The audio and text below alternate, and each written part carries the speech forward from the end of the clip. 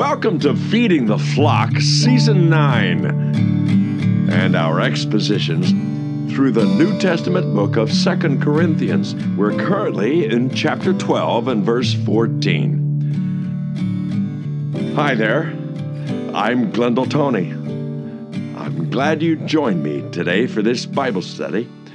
Let's begin reading what Paul has written for us in verse 14 of chapter 12 of 2 Corinthians. He writes this: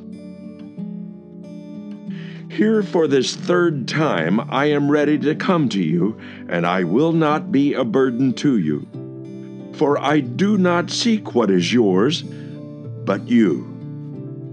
For children are not responsible to save up for their parents, but parents for their children.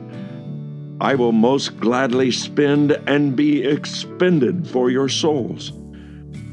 If I love you more, am I to be loved less? Be that as it may, I did not burden you myself. Nevertheless, crafty fellow that I am, I took you in by deceit. Certainly, I have not taken advantage of you through any of those whom I have sent to you, have I? I urged Titus to go, and I sent the brother with him. Titus did not take advantage of you, did he? Did we not conduct ourselves in the same spirit and walk in the same steps?"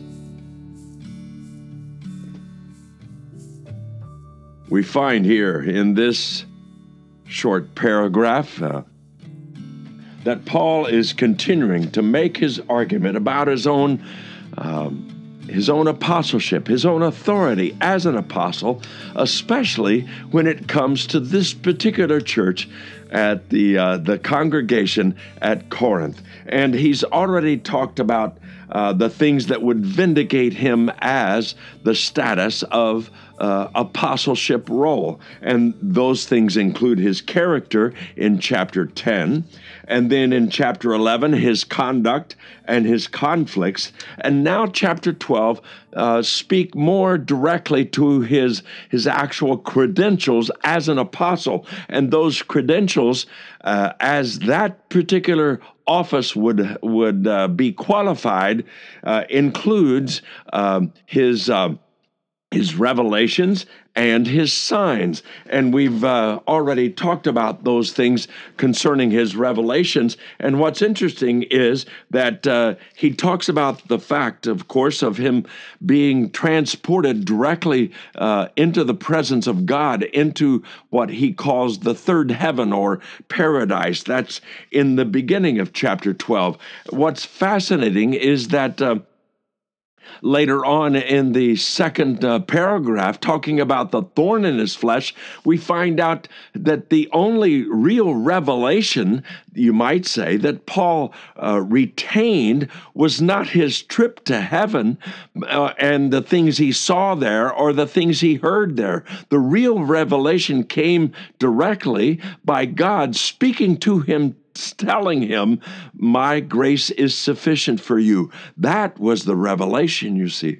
And now he gets into the credentials of his signs. Well, he mentions the fact that he did miracles and signs and wonders while he is in their presence, while he was there during the tour. But and in fact, he stayed there for at least 18 months. And evidently, these things, these miracles, these wonders and signs were performed by him in their presence at that time.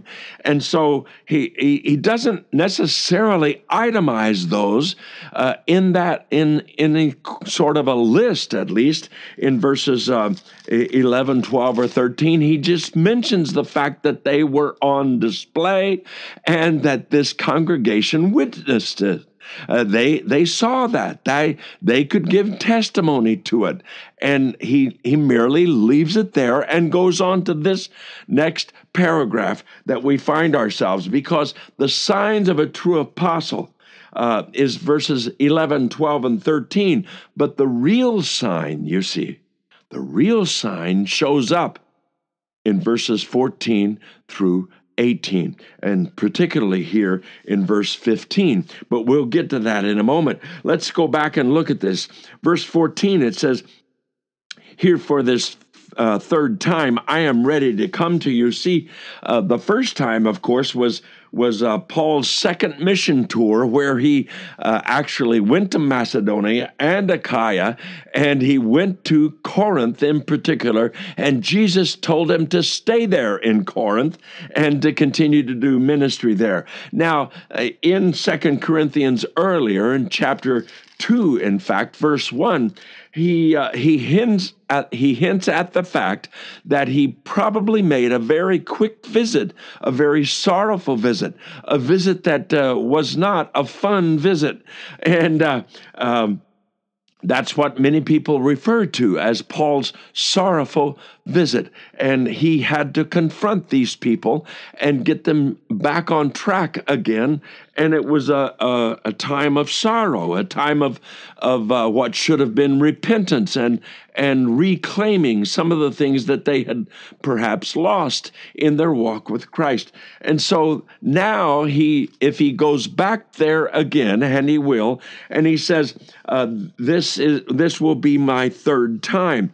I am ready to come to you, and I will not be a burden to you. You see, he started out at the Corinthian congregation by supporting himself from the money that he received from other churches before he got there, and maybe even while he was there during his tenure at Corinth, he received support from other churches and other places.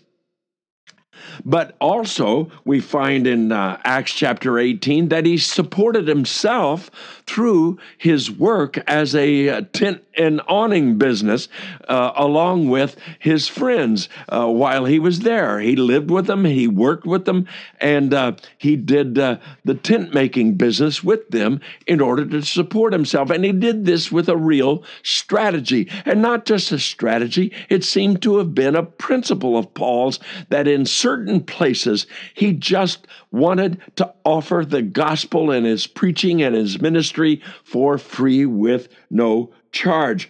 And he said earlier in this chapter, for in what respect were you treated as inferior to the rest of the churches, except that I myself did not become a burden to you? And then he puts his tongue in cheek and he says, forgive me this wrong. And he's not about to say that he wants to do anything different, because here he makes it out to say that he's not going to do anything different. And in fact, he's made it his point all along, even from chapter 2, verse 17, he makes it clear, we were not like many peddling the word of God, but as from sincerity, but as from God, we speak in Christ in the sight of God. So Paul's ministry is free. It is offered without charge. And he did this for a reason, to not be a burden to them. But it means more than just a financial burden. It meant that he didn't want this money exchanged in the ministry to be some sort of a barrier between them, some sort of a level of expectations or a level of professional elitism or something like that. He just didn't want any of that to occur. He wanted to just serve the people out of love.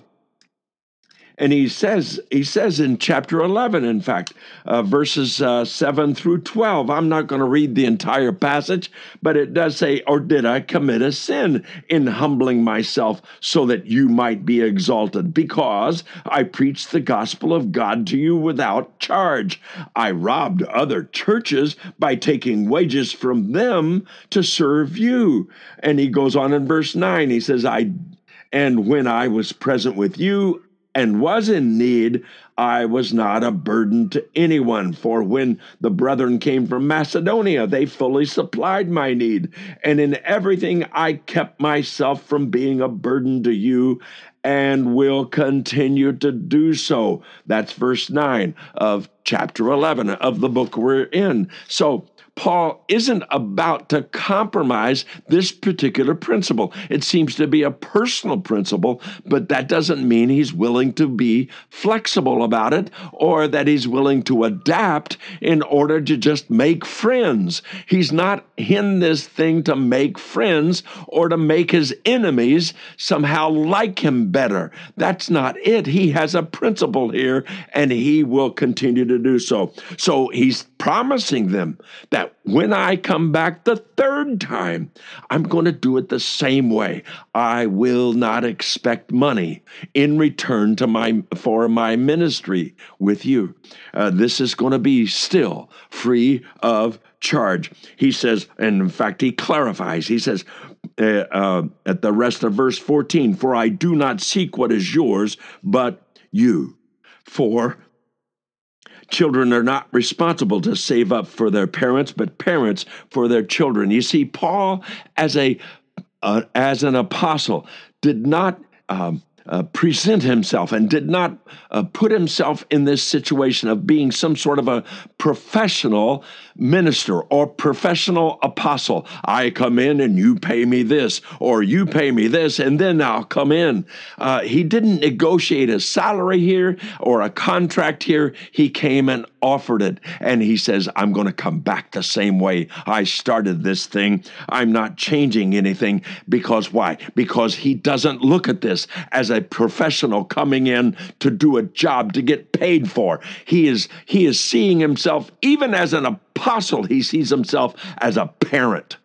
He is functioning like a parent, and he's going to treat the Corinthians like his children. And in fact, he kind of started out that way. If you see 1 Corinthians chapter 3, verses 1 through 3, Paul says, and I, brethren, could not speak to you as spiritual men, but as men of flesh, as to infants in Christ, I gave you milk to drink, not solid food, for you were not able to receive it. Indeed, even now you're not able. Yet able, that is, for you are still fleshly, for since there is jealousy and strife among you, are you not fleshly? And are you not walking like mere men? So Paul says, I treated you as my newborns. And that's what he says. And he's continued to do that, even as they have grown, as they have been challenged in their own spiritual growth. He is still functioning as an apostle, yes. As the authority of the apostle, yes. But he's doing it with the temperament and the attitude of a parent. And he says, because why? Because earlier in this whole passage in chapter 11, he says, for I am jealous for you with a godly jealousy, for I betrothed you to one husband, so that to Christ I might present you as a pure virgin. But I am afraid that as a serpent deceived Eve by his craftiness, your minds will be led astray from the simplicity and purity of devotion to Christ. So Paul has an affection, has a commitment to these people, just like a parent would have over his children, and that resulted even in the way that he practiced this financial thing with them as a parent for his children. We'll be back right after this short break.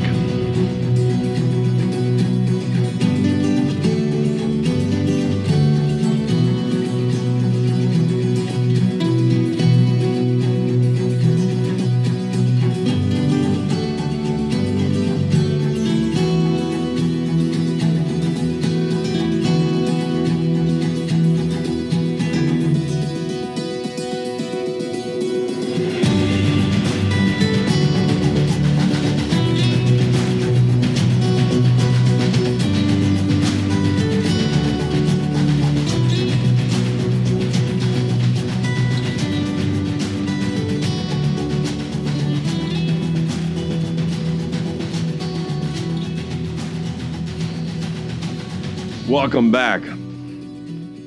We are still in this whole idea that as an apostle, Paul took the demeanor as if he was a parent, and he uses it in in the principle of his own finances, in the principle of his own support. He says, I came into you to function as a parent would, to provide for you. I didn't expect you to provide for me. Now, he says in other places that it would have been perfectly right for him to expect that support.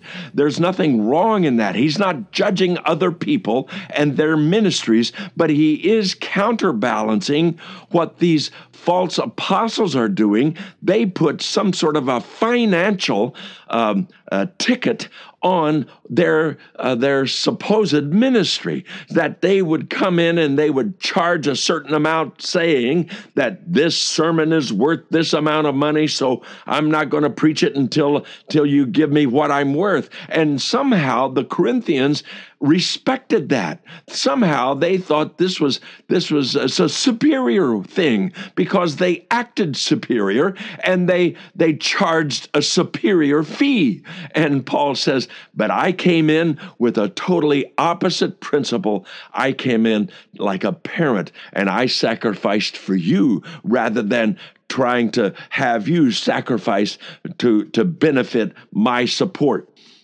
financially speaking. Now, I do need, I think, to address this particular issue, because I believe that there are many congregations these days that look at passages like this and Paul sacrificing for those he's serving, and they try to get something for nothing out of their preacher. And in fact, they try to get everything they can out of their preacher without giving them the support that they need, or finding a way to give him the freedom to find his support by getting a part-time or maybe even a full-time job to support himself, because they want him 100%, but they're not willing to fork up the support for 100% of a full-time worker. And you see, that's not the case here, but sometimes it's been twisted around almost to an opposite degree.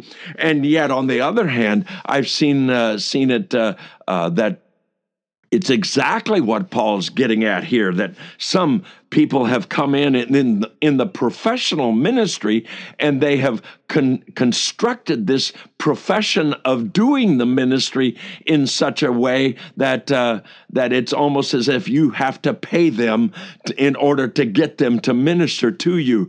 And that doesn't seem to be quite right either. That seems to be more like these opponents of Paul and what they're doing, and they weren't interested in feeding the flock. They're interested in fleecing the sheep, and that's exactly what Paul is trying to counterbalance. He says, verse 15, I will most gladly spend and be expended for your souls.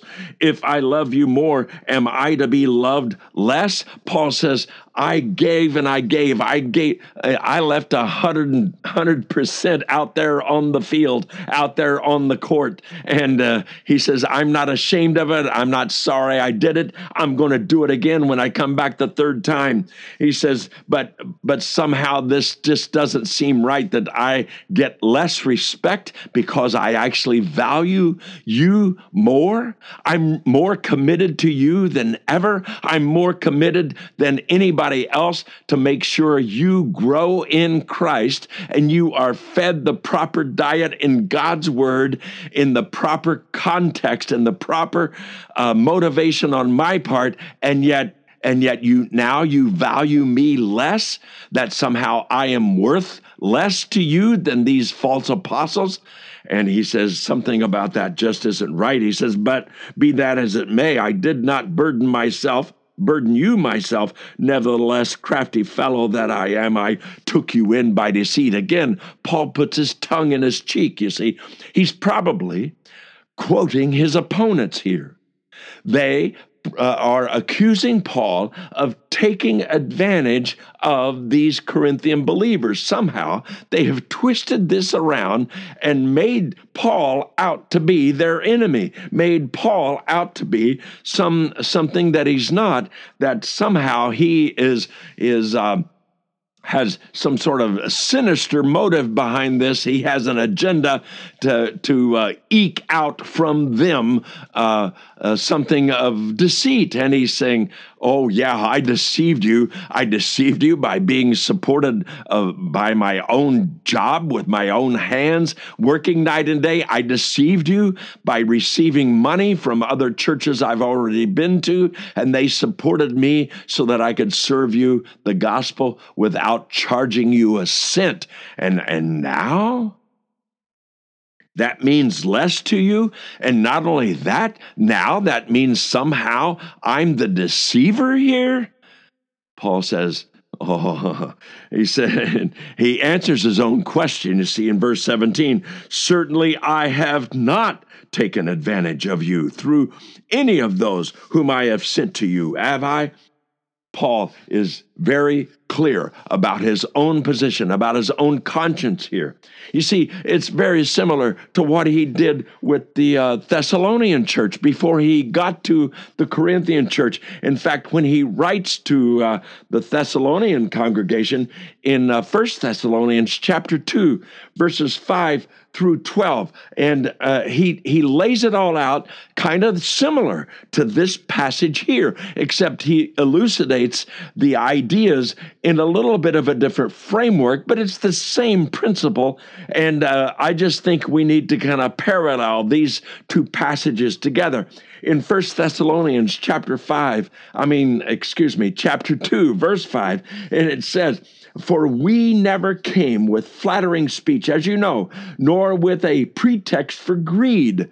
God is witness. Nor did we seek glory from men, either from you or from others, even though as apostles of Christ, we might have asserted our authority. That means we might have expected you, rightfully, to give us money. But we didn't do it that way.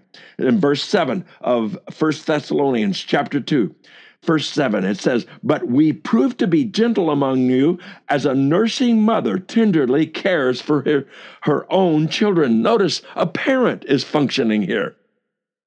This is Paul's apostleship. This is what Paul's apostleship looked like. It looked like a mother tenderly caring for those under his charge. He says, having so fond an affection, we were well pleased to impart to you not only the gospel of God, but also our own lives, because you had become very dear to us. That's the way Paul did his ministry in the Thessalonican church. In other words, he did more than just go give a sermon and go back to the hotel. He invested himself in them. The gospel was preached, yes, but he imparted his own life to them. He invested himself in them. For you recall, brethren, our labor and hardship, how working night and day, so as not to be a burden to any of you. See there, the same parallel. We proclaim to you the gospel of God. You are witnesses, and so is God, how devoutly and uprightly and blamelessly we behave toward you believers, just as you know how we were exhorting and encouraging and imploring each one of you as a father would his own children. Notice again that parenthood idea. Paul's apostleship was practiced under the principles of parents, both parents, spiritually speaking, a mother and a father, doing both, investing in his children this way. Verse 12 concludes that passage. It says, so that you would walk in a manner worthy of the God who calls you into his own kingdom and glory. So Paul is saying basically the same thing to this congregation in this particular argument about his own apostleship by saying, I gave it all for you. And I didn't expect anything in return except your loyalty to Christ and your response to God's word and your filling of the Holy Spirit. That's what I was out. I was out for your souls. I wasn't out for you and your possessions or your money. That's what he says. Certainly I've not taken advantage of you through any of those whom I have sent to you, have I? And so Paul says, this was no conspiracy. I didn't come into you and expect to get a profit out of you. Even when I sent these people, this entourage of people that were going to make this collection, Titus and the brother that was with him, that they didn't try to deceive you, did they? They didn't take advantage of you. They didn't manipulate you to give money to them or give money to the Jerusalem church and then turn around and make sure that I got it. That they didn't do that, did they? Paul says they acted consistently with my own motives, with their own sincere motives. They were there to serve Christ, and they were there to serve the Lord's people and the Lord's money that they were giving to the Lord's people back in Jerusalem. And Paul didn't get one red cent from it. And Paul wanted to make sure that that was true. And he says, verse 18, I urged Titus to go, and I sent the brother with him. Titus did not take advantage of you, did he? Paul calls upon the Corinthian believers to testify to Titus's character, not just his own, but Titus's character. The brother that came with Titus, whoever he was, we don't know his name, but did they act with any hidden agendas about the money they were protecting? It was your money, and they were protecting it for the Jerusalem saints. Did they give you any impression that they were going to turn around and make themselves profitable or make me profitable? Paul says, no. Did we not conduct ourselves in the same spirit and walk in the same steps? It was completely consistent. The picture you saw in them was the picture you saw in me, and I was willing to take advantage of no one so that the gospel would go forth freely and that the gospel wouldn't be discredited. You see, what's interesting is the very first part of this chapter, talking about the apostles' credentials. The real revelations that the apostle got wasn't his trip to heaven. It was God's voice speaking to him, my grace is sufficient for you. And what's interesting is the real signs and wonders that Paul had to offer to the Corinthian church, really, as it boiled down here in these 2 or 3 paragraphs, it wasn't even the signs and wonders that made the impact. It was the fact that Paul loved them so much that he spent and he expended himself for their spiritual benefit. That's the sign of a true apostle, as far as Paul is wanting to present in this passage. Father, thank you for these moments. Thank you for these words that give us an insight to the heart of this fine apostle Paul that has been berated, maybe even from the very day one, and he's continued to be berated by those who oppose him even today. And he is not the harsh, cold-hearted man that many have made him out to be. He is your servant. And Father, forgive us if we've judged other servants of yours, even in our midst, that we've judged them wrongly, and instead they've come humbly to serve you in our midst, to make sure that we grow in Christ's likeness in the gospel. In Jesus' name, amen.